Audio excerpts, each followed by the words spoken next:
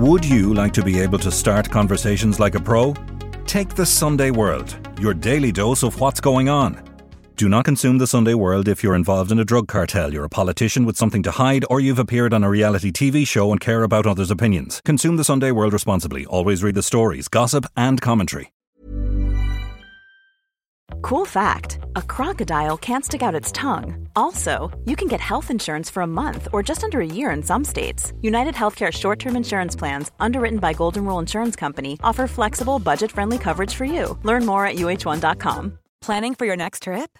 Elevate your travel style with Quince. Quince has all the jet-setting essentials you'll want for your next getaway, like European linen, premium luggage options, buttery soft Italian leather bags, and so much more. And is all priced at 50 to 80% less than similar brands. Plus, Quince only works with factories that use safe and ethical manufacturing practices. Pack your bags with high-quality essentials you'll be wearing for vacations to come with Quince. Go to quince.com/pack for free shipping and 365-day returns. And then the other significant message was a final message he sent of some description to the Jordan Peterson blue tick, for want of a better phrase, Instagram account managed by his PR team. And despite the best efforts of the PSNI and the Jordan Peterson management, we don't know what that message was.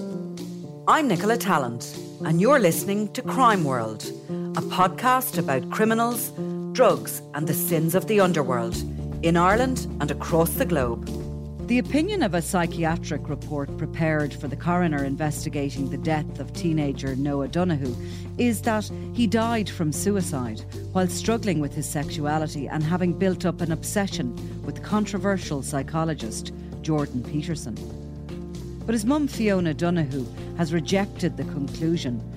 But it does give a fascinating insight into what was going on in young Noah's life in the run-up to his death. Today, I'm joined by Dublin-based journalist Donal McIntyre, who's heading up an independent investigation into the case and who has seen the high-level report.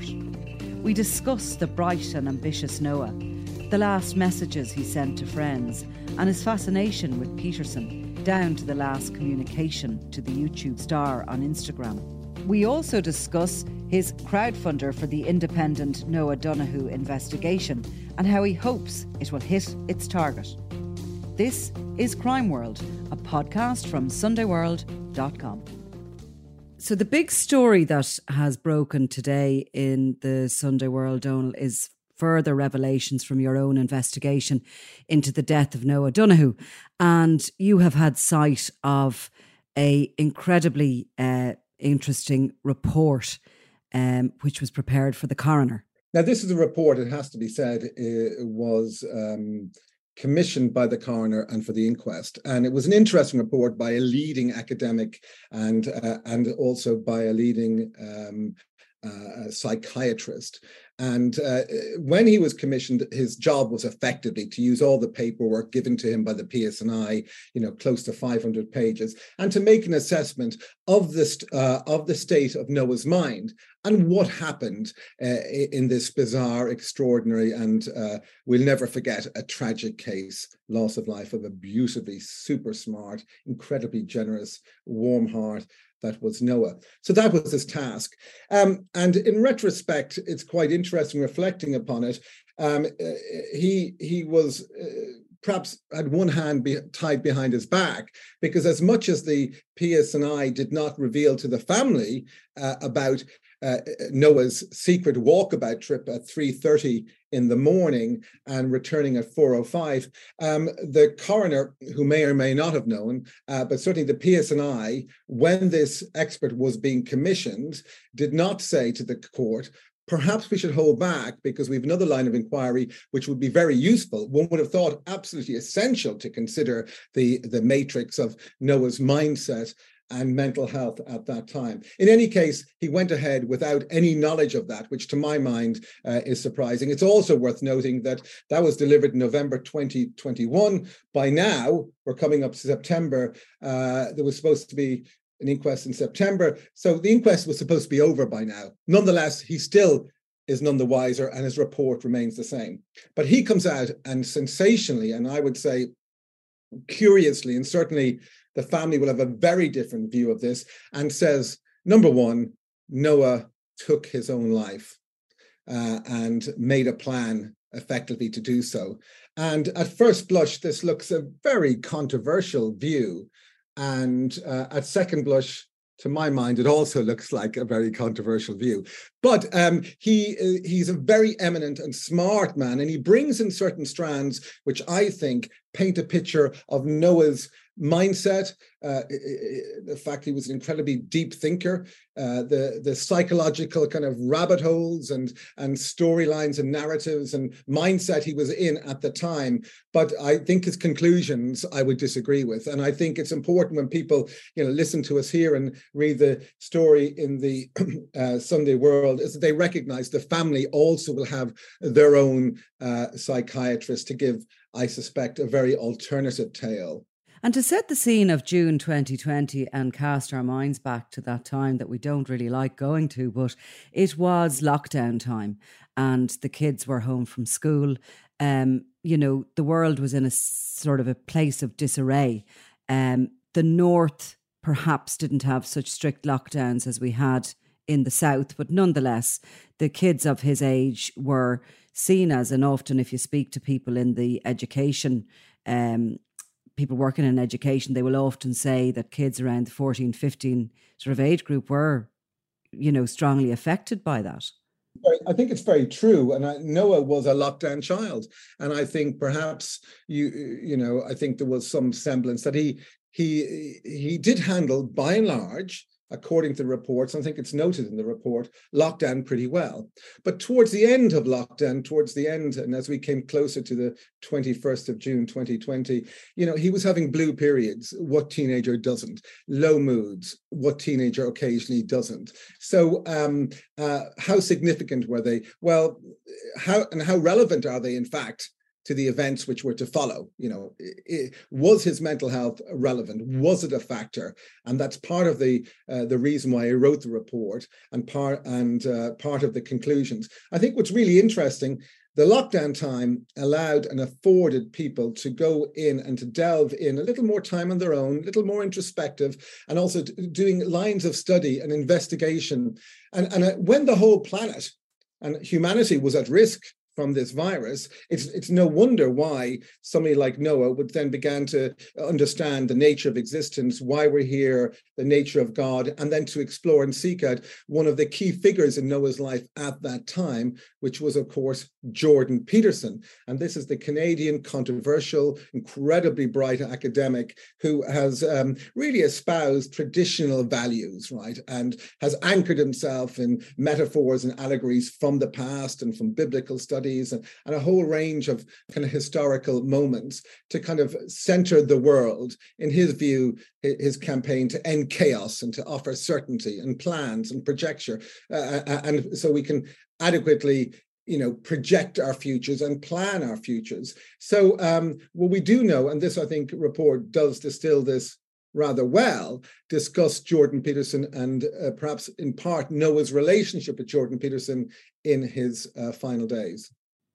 Yeah, and there's bits that from the report that you have seen. I mean, you and I spoke earlier in the week, and in relation to this, he had the book, the Jordan Peterson book, The 12 Rules of Life. He is at one point quoting it to friends, and he meets a friend and he speaks to him kind of at length about this book. His mother reports that he barely puts it down in the last week of before he disappeared. And some of the communications he's having and the texts that you have seen and that you shared with me, they are certainly related to Peterson's work. When I went on to look at his podcast stuff, now there's no evidence in this, or there's no suggestion in this report that he was listening to podcasts. The reason I thought about it was that he had those headphones on, of course, didn't he, when he was going out, cycling out in the early hours of the morning before he disappeared. And sure enough, on the 21st of June, an episode dropped from Jordan Peterson. It was part of his biblical series, which seemed to have been dropping every couple of days. They were very lengthy lectures really, based on stories from the ancient Bible, from Genesis. And that particular day, what dropped was titled Sodom and Gomorrah. Now, I listened to a little bit of it, and Peterson talks about in it, he's bringing sort of Sodom and Gomorrah, the story of Sodom and Gomorrah, and really turning that into the story of change, making changes in your life. And he talks about change having to be something sort of almost that hurts, like a tattoo is a physical thing that hurts. He talks about, you know, that we in modern society often say, I'm going to give up cigarettes, but we never do it, or I'm going to change in January, but we never do. So he talks about having to make a sacrifice really for real change to happen. And look, millions of people could listen to that and it will mean nothing. Do you know what I mean? It'll be bubblegum to them. Not judging what Peterson is saying and trying to link it. But I mean, there's no doubt from this psychiatric report that Noah Donohoe is listening and eating up intently Peterson's content. That we don't literally have to listen to the psychiatric report. And it's important to note that as opposed to most psychological autopsies, his job was to do a paper analysis. He didn't speak to any of the family, none of the cousins, friends, teachers. He saw reports and they don't necessarily delve into the detail, or he's not able to ask the right questions. We, of course, are. And so everything that the psychologist said about Noah's obsession and fascinating and interest in Peterson, his mom had recognized and was very inured to. And she certainly, when she recognized his low mood, she recognized, well, if you're interested in this, I'll get you the book. And she got him the book, and it allowed him to do deep thinking.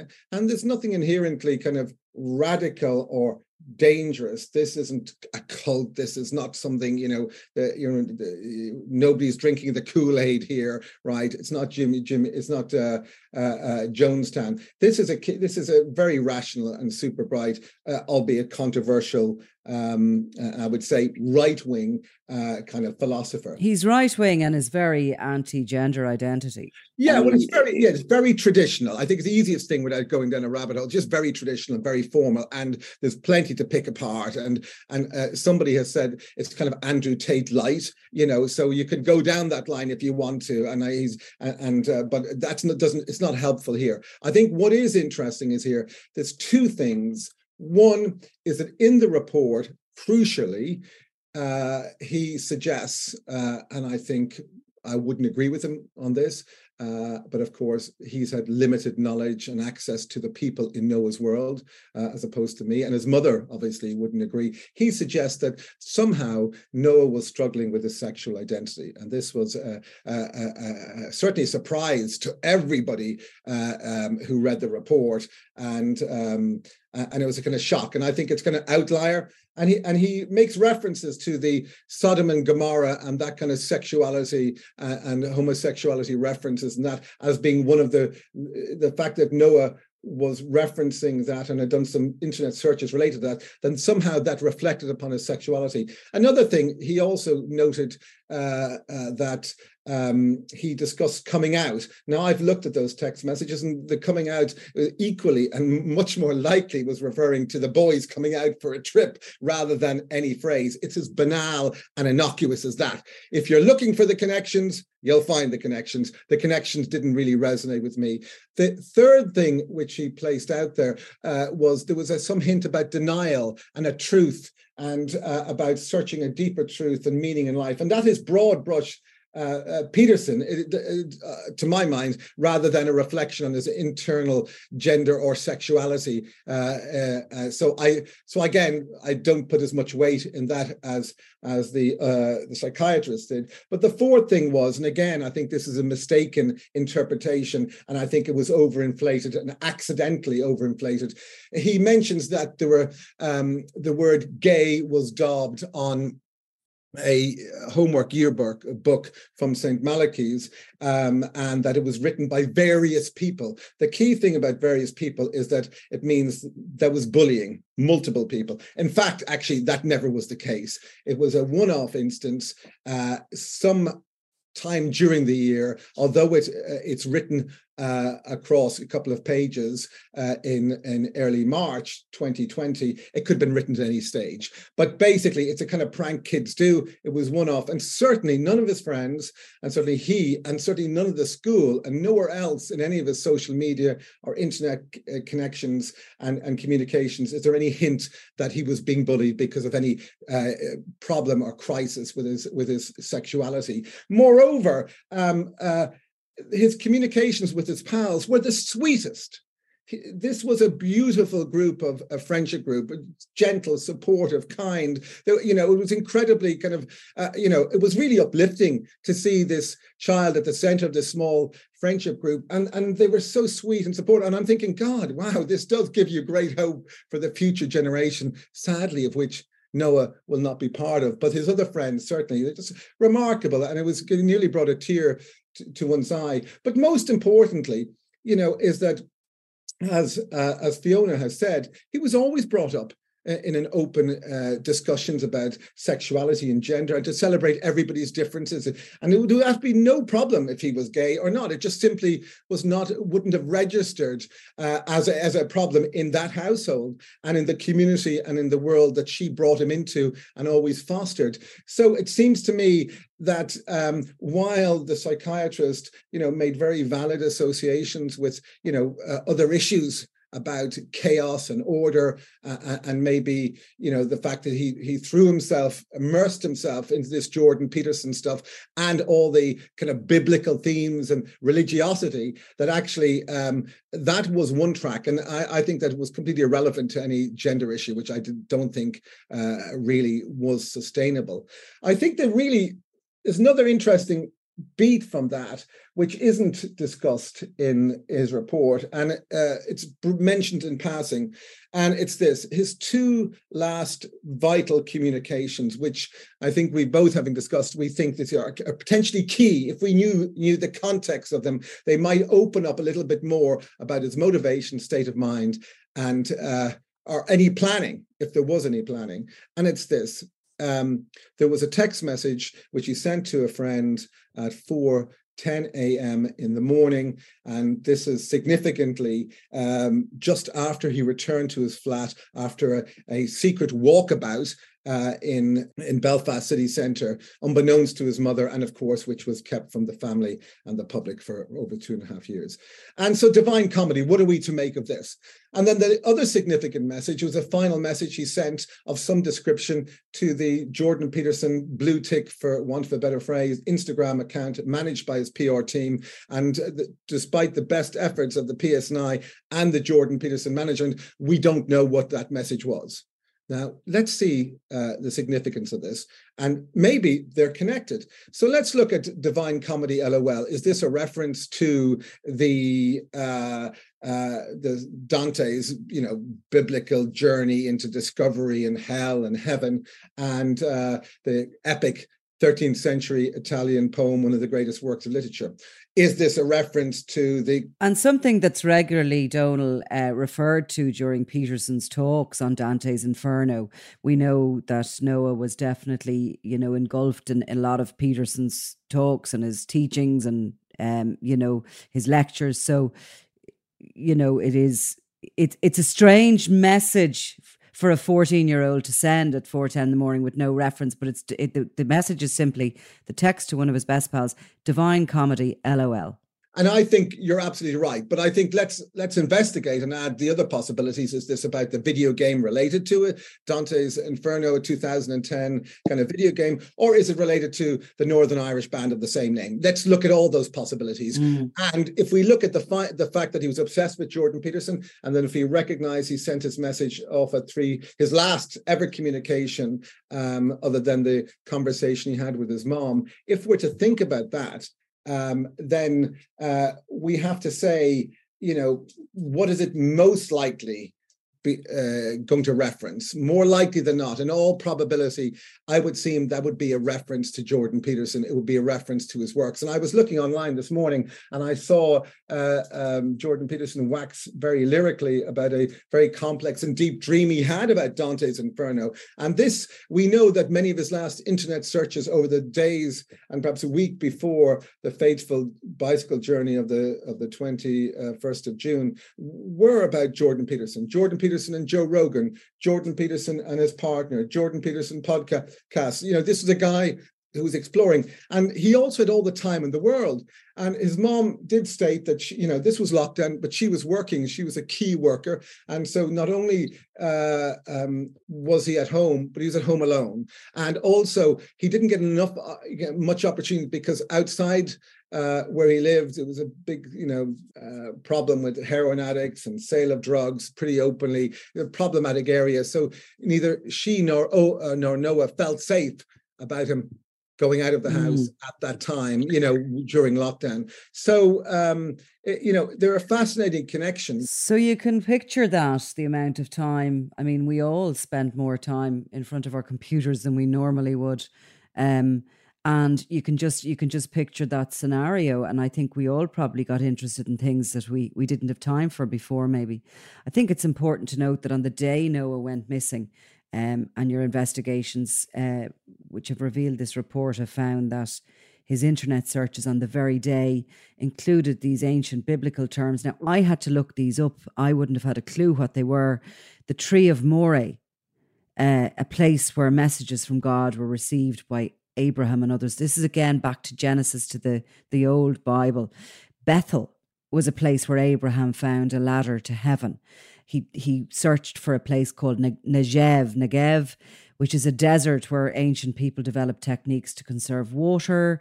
Another place called the Land of Ai, which was conquered by the Israelites.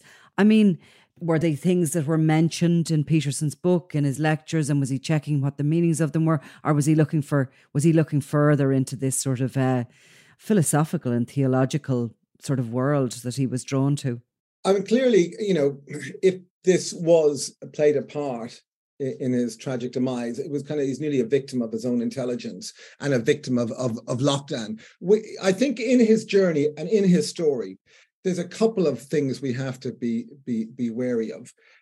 First of all, there may be very well a separation between any mental health issues and what happens subsequently.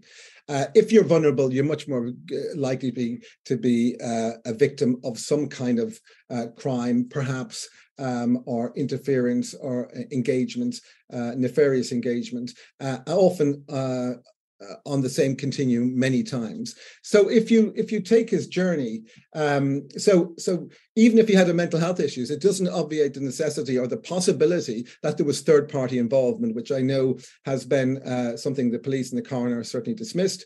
It is problematic in the fact that there are key opportunities for the PSNI to thwart that possibility by actually doing proper forensics on key exhibits, which they didn't do.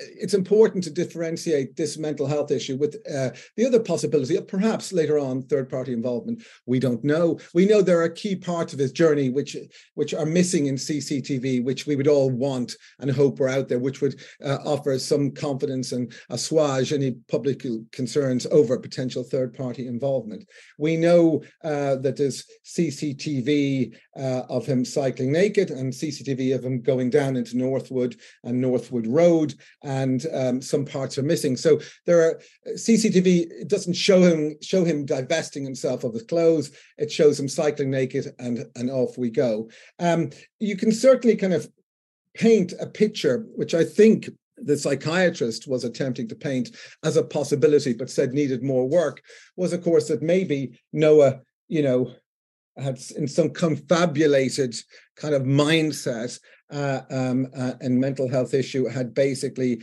took on board the religiosity and some crusade and all of this. It was not very well explained, but he opens the possibility that this may have led Noah to water, to a strange place, and he may have accidentally passed away and drowned without third-party intervention. Well, the point is it not that he doesn't say that happened accidentally? He couples that in the report with this sort of suicidal ideology on the basis of he was thinking about coming out of being gay, and that was something that possibly didn't sit well with the Peterson philosophy of where the world should be.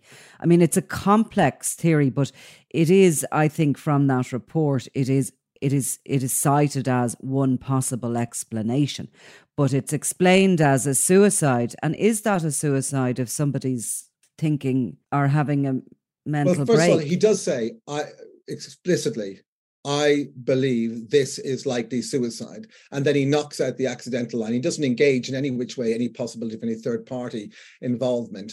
And, he's had no engagement with the family. This is predicated on the fact that he is struggling with his sexuality. There is no evidence from his family, his friends, any texts, all his, personal, internet searches that there was any hint of that. So, to my mind is, if there's no hint of it, it's like, you are really trying to pick out your own way around this simply because of, primarily because of one mistaken interpretation of the word gay, which he believed was a bullying narrative, which it wasn't. It was just one person and one event. So I think it's predicated on the wrong position, which is basically that there was an issue around sexuality, which there wasn't. I think move that to one side, then I don't think, then you have maybe a kid who is down the cul-de-sac of Jordan Peterson's writings at a difficult time in lockdown and kind of handicapped by how bright he was and his this exploratory and curiosity around this journey. So I think that the Peterson angle, I think, has merit. And I respectfully, me and I understand the family really reject that suicide line as it's because there was no planning. This is a kid who planned everything. It's a kid who went off with his favorite books and possessions, and he there was no intention and no hint. Now, it's not always the case that people who take their own lives, have planning, but he suggests that this was precipitated in a stressor with his concerns and confusion over his sexuality. We don't see that. We see no planning. If you were going to take your own life, you wouldn't do it this way. There's no plan. He had, as Clive Driscoll said to me, he's a very experienced detective and has sadly investigated many, many suicides, young and old. He said, listen, in my experience, if you are going to plan this, well, he didn't know anything about that part of the city. He knew nothing about storm drains. He couldn't even know if it was locked or open or whether he could get into it or not. So certainly, for me, I don't buy. But we have a whole team of experts who will have their own opinions. Some might support, some might not. But for me, where I am sitting right now, I am more with Clive Driscoll, Detective Clive Driscoll, and of course, I'm more with the family who perhaps knew him best. Of course, knew him best. And what you're saying is that all these elements clearly are, there is a bit of a low mood there. There's other elements involved, and the Peterson one particularly. He is a very deep thinker. What stood out for me was, that he was this straight A student that was planning, God love him, to go to Trinity to study medicine. That was what he had actually, he'd actually Googled Trinity College the day he went missing. And the thing about it is when someone is planning to take their own life, they're foreshortening. They don't see beyond the next day. They're not Googling, university. And he is saying, and I think we picked up on this, he is saying in his own words to his friends, he's Googling Trinity College Dublin, where he wanted to do medicine. Undoubtedly, for sure, he'd have got in. The second thing is he's saying to his mates, I don't want to be in a dead-end job. Because I went to a Peterson event, and he talks about the choices we make and about the sacrifices. Now, the sacrifice, it's not some biblical sacrifice, giving up your life to make a better life. What it is giving up your time and making choices, the opportunity cost between you spending 3 hours studying at night or going out and have a drink with your pals, improving yourself, self-improvement. Remember, ultimately, he's a self-improvement guru. He's not a end your life guru. He's not a drink the Kool-Aid, give up here. Of course not. But I suppose, your state of mind when you're listening to things is what is crucial here, isn't it? And how you're taking it. And in the report, I think the psychiatrist actually refers to that. It's how perhaps Noah perceived what Peterson was saying. And that can be the difference, can't it? If somebody who's healthy and well is listening, they can hear what he is really saying. But I mean, listen, in our investigative team, we have a specialist adolescent psychologist, we have a specialist forensic psychiatrist, and I'll talk this out with them now that this report is coming into the public domain. The second thing is, I think you have to remember that this is an esteemed psychiatrist, but there were objections made at the inquest, the pre-trial hearings, along these lines. One, dearest Joe McCriskin, the coroner, why are you selecting an adult psychiatrist when this was an adolescent? And, in the specialisms in this field, there's no doubt, to Rome you give unto Rome, to adolescents you give unto that specialism, not an adult specialist. Also, he was an expert in suicide. And, in a highly contested arena, the concern which was raised in the court, well, we're a bit concerned you're going to prejudge this, the family's solicitors said, because, in slang parlance, if you get the suicide guy and you ask him for an opinion, don't be surprised if he comes back with a suicide verdict. And that's respectfully, that's not to denude this eminent, hugely eminent and brilliant psychiatrist. But to my mind, also, you have to factor in is that, would an adolescent psychiatrist have a better take on this? And I would think, well, that's why it's called a specialism, but that's not to denude him of his expertise and his view. The key thing is this, this is a subjective, it's psychiatry, it's psychology, it still is. And there are answers and questions, answers to questions which we'll never know for sure in relation to this. But I think it's important, this may be a tragic case of a confused child in lockdown. The key points about third-party intervention, missing CCTV, the issues about, and key issues about how Noah, did he enter the drain? How did he enter the drain? If he was in the drain, could he have got from A to B where he was found? When did he die? Was he alive while the search teams were still looking for him? Is it possible for his body to be in that condition when, in the first autopsy, in that condition, having traversed in the dark all sorts of obstacles and chains, in that route, a 950-meter route in the storm drain from Linear Park down to that the storm drain where he was ultimately found, a little basket of water in close to the Shore Road. So there are lots of other questions, but for sure, around the start of his journey, and I think it's so complex. This is one of a key report in consideration of certainly his mind, his motivation, and his mental health. I noticed as well there was a suggestion that there had been Skype calls perhaps on that day, but that there was no indication certainly given to the psychiatrist who those calls were with or what was the content of them. Do you know if they're obviously you don't record Skype calls, but there should be some sort of a record, should there not, of what's on the computer? Well, I think the PSNI have done a full forensic call, and then they did it initially, and then they said that they delivered all the evidence, and then they came back and they said, "Oh, we need to do some more." And so there's a bit of a confusion over this, about how, whether they've been. Perhaps they decided, well, it's not proportional for us to do a deep dive, and then they realized it's a very contentious case. We have to dig deeper and deeper. At the moment, I haven't seen additional references for that, but undoubtedly, if they're out there, the inquest, which will be the final official arbiter. Now, the role of a coroner is the oldest in the UK and the oldest in the UK justice system, one of the oldest roles going back to the 1300s. And it's a very independent, and they're full of all sorts of interesting characters. But for me as a journalist, I will listen to what the inquest has to say, but that's not the final verdict on it.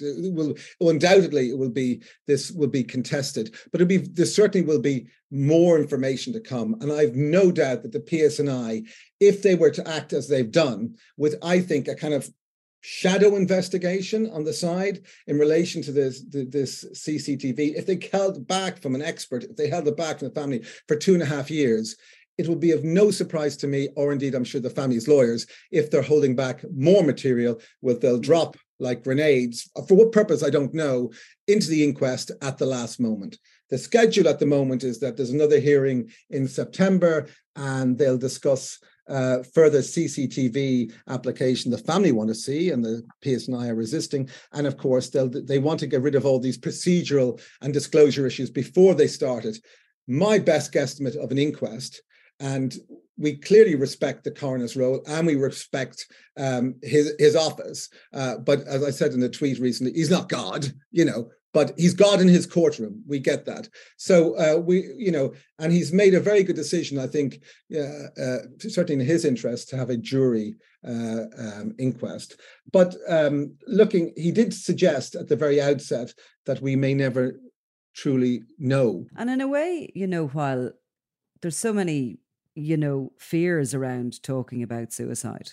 I mean, there's been advice for years that you don't really use the word too much in the media. You know what I mean? And I don't know, in a way, have we completely and utterly stopped the conversation around it? And it is undoubtedly, especially for young kids, the age of Noah and around those sort of ages, it's like, it's a huge killer of kids. And is it suicide if somebody's having a mental break, if they don't know what they're doing? Is it still called that in law, or is there another phrase? Well, I'm not too, I think, I think we all know families who do not believe, who've lost a loved one, but do not believe and will never believe that they planned to do what they did.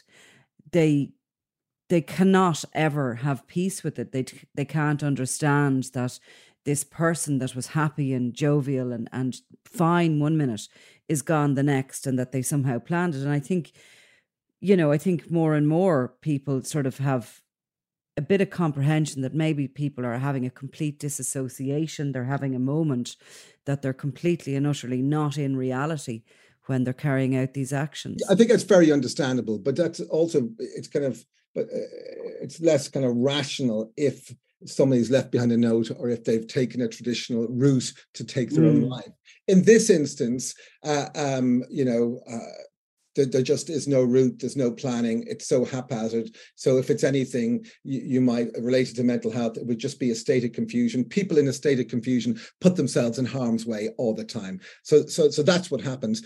I think it's separately, because I don't want to confabulate it too much, because I don't think there's enough evidence to suggest in any which way this is a suicide. But in any case, I do think we should be hugely more open about the conversation.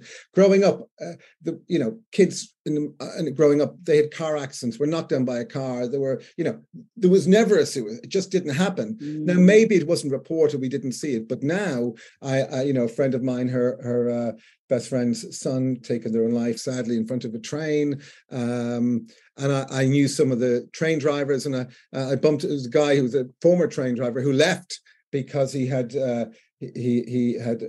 sadly hit somebody who had taken their own life, and he said, "Oh, where did it took place?" "Oh, yeah, no, my mate, he was the driver," and right. What the drivers do. So there's a whole tragedy just percolates and multiplies. Yeah.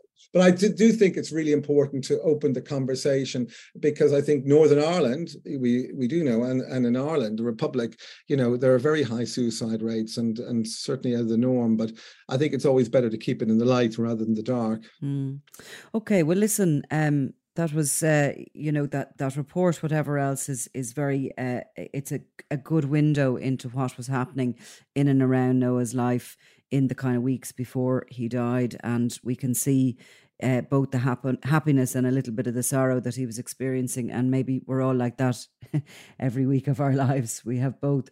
But, well, look, maybe I'll try and come up and we could walk the beat up there. I haven't seen that drain. I still try to imagine it. And I think that's the shocking thing, right? Because this isn't just a mystery about a confused kid and super bright and obsession with Noah. When you see the storm drain, and when you see where it is and where he cycled, you're thinking, How did this kid ever find this? Even if you went over there, it's not an obvious place to go. It was locked the week beforehand. How do we know that, how did he know it was open? Did he know? Was it happenstance? So the decision-making process, how he got there randomly, is just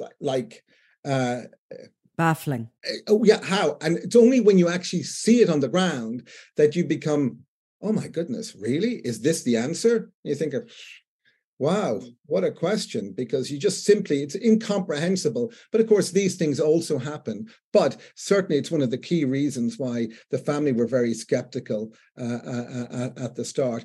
The other reason why the family were very skeptical is that, when there were a few witnesses, good people, ordinary people on Father's Day who saw Noah cycling by and did not cry and holler to the PSNI, which I would have done, many people would have done. In that community, I think there's a reluctance to engage with the police in anything, or even to get themselves involved, because in the Troubles, putting yourself into these kind of issues really were very problematic. Maybe that's a throwback. They gave their reasons. They thought it was a Father's Day prank, and I think the family naturally were just taken aback by the community. And this is, but good community, good people, fathers, sons, and all of this stuff. And yet they didn't do. It was the error of omission, which really confused the family. And throw in, the concerns about sectarian stuff, the history,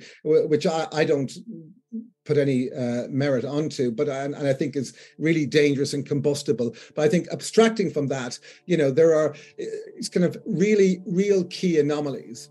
And all these anomalies are just simply not helped by, I would imagine, and I think has been admitted, some key failures by the PSNI. I absolutely believe if the PSNI had dotted the I's and crossed the T's at the early days, then a lot of our conjecture now, or particularly the concern about third-party intervention, would be alleviated. And I think that's the key thing about it. When you don't know an answer, the police still have to follow the protocols. They can't presume. So the failure to do basic policing well during the week when no one was missing, I think, has fundamentally hampered the investigation and may be a possible reason why we might never truly know what happened in this case. Okay, well, we'll leave it at that for the moment. And I think our thoughts are, as always, with the family and friends of Noah and anyone touched by his loss. And particularly this, the 3rd anniversary of his passing and disappearance. Okay, Donal McIntyre, thank you very much. You've been listening to Crime World, a podcast from SundayWorld.com. Produced by Ian Mullaney and edited by me, Nicola Tallant. Research assistant is Claude Amini. If you like this show and love true crime, leave us a review, or why not download the free SundayWorld.com app for lots more stories from Ireland and across the globe.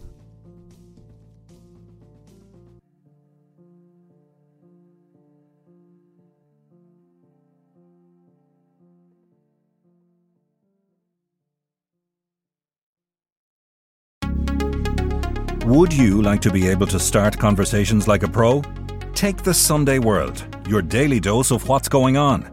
Do not consume the Sunday World if you're involved in a drug cartel, you're a politician with something to hide, or you've appeared on a reality TV show and care about others' opinions. Consume the Sunday World responsibly. Always read the stories, gossip and commentary.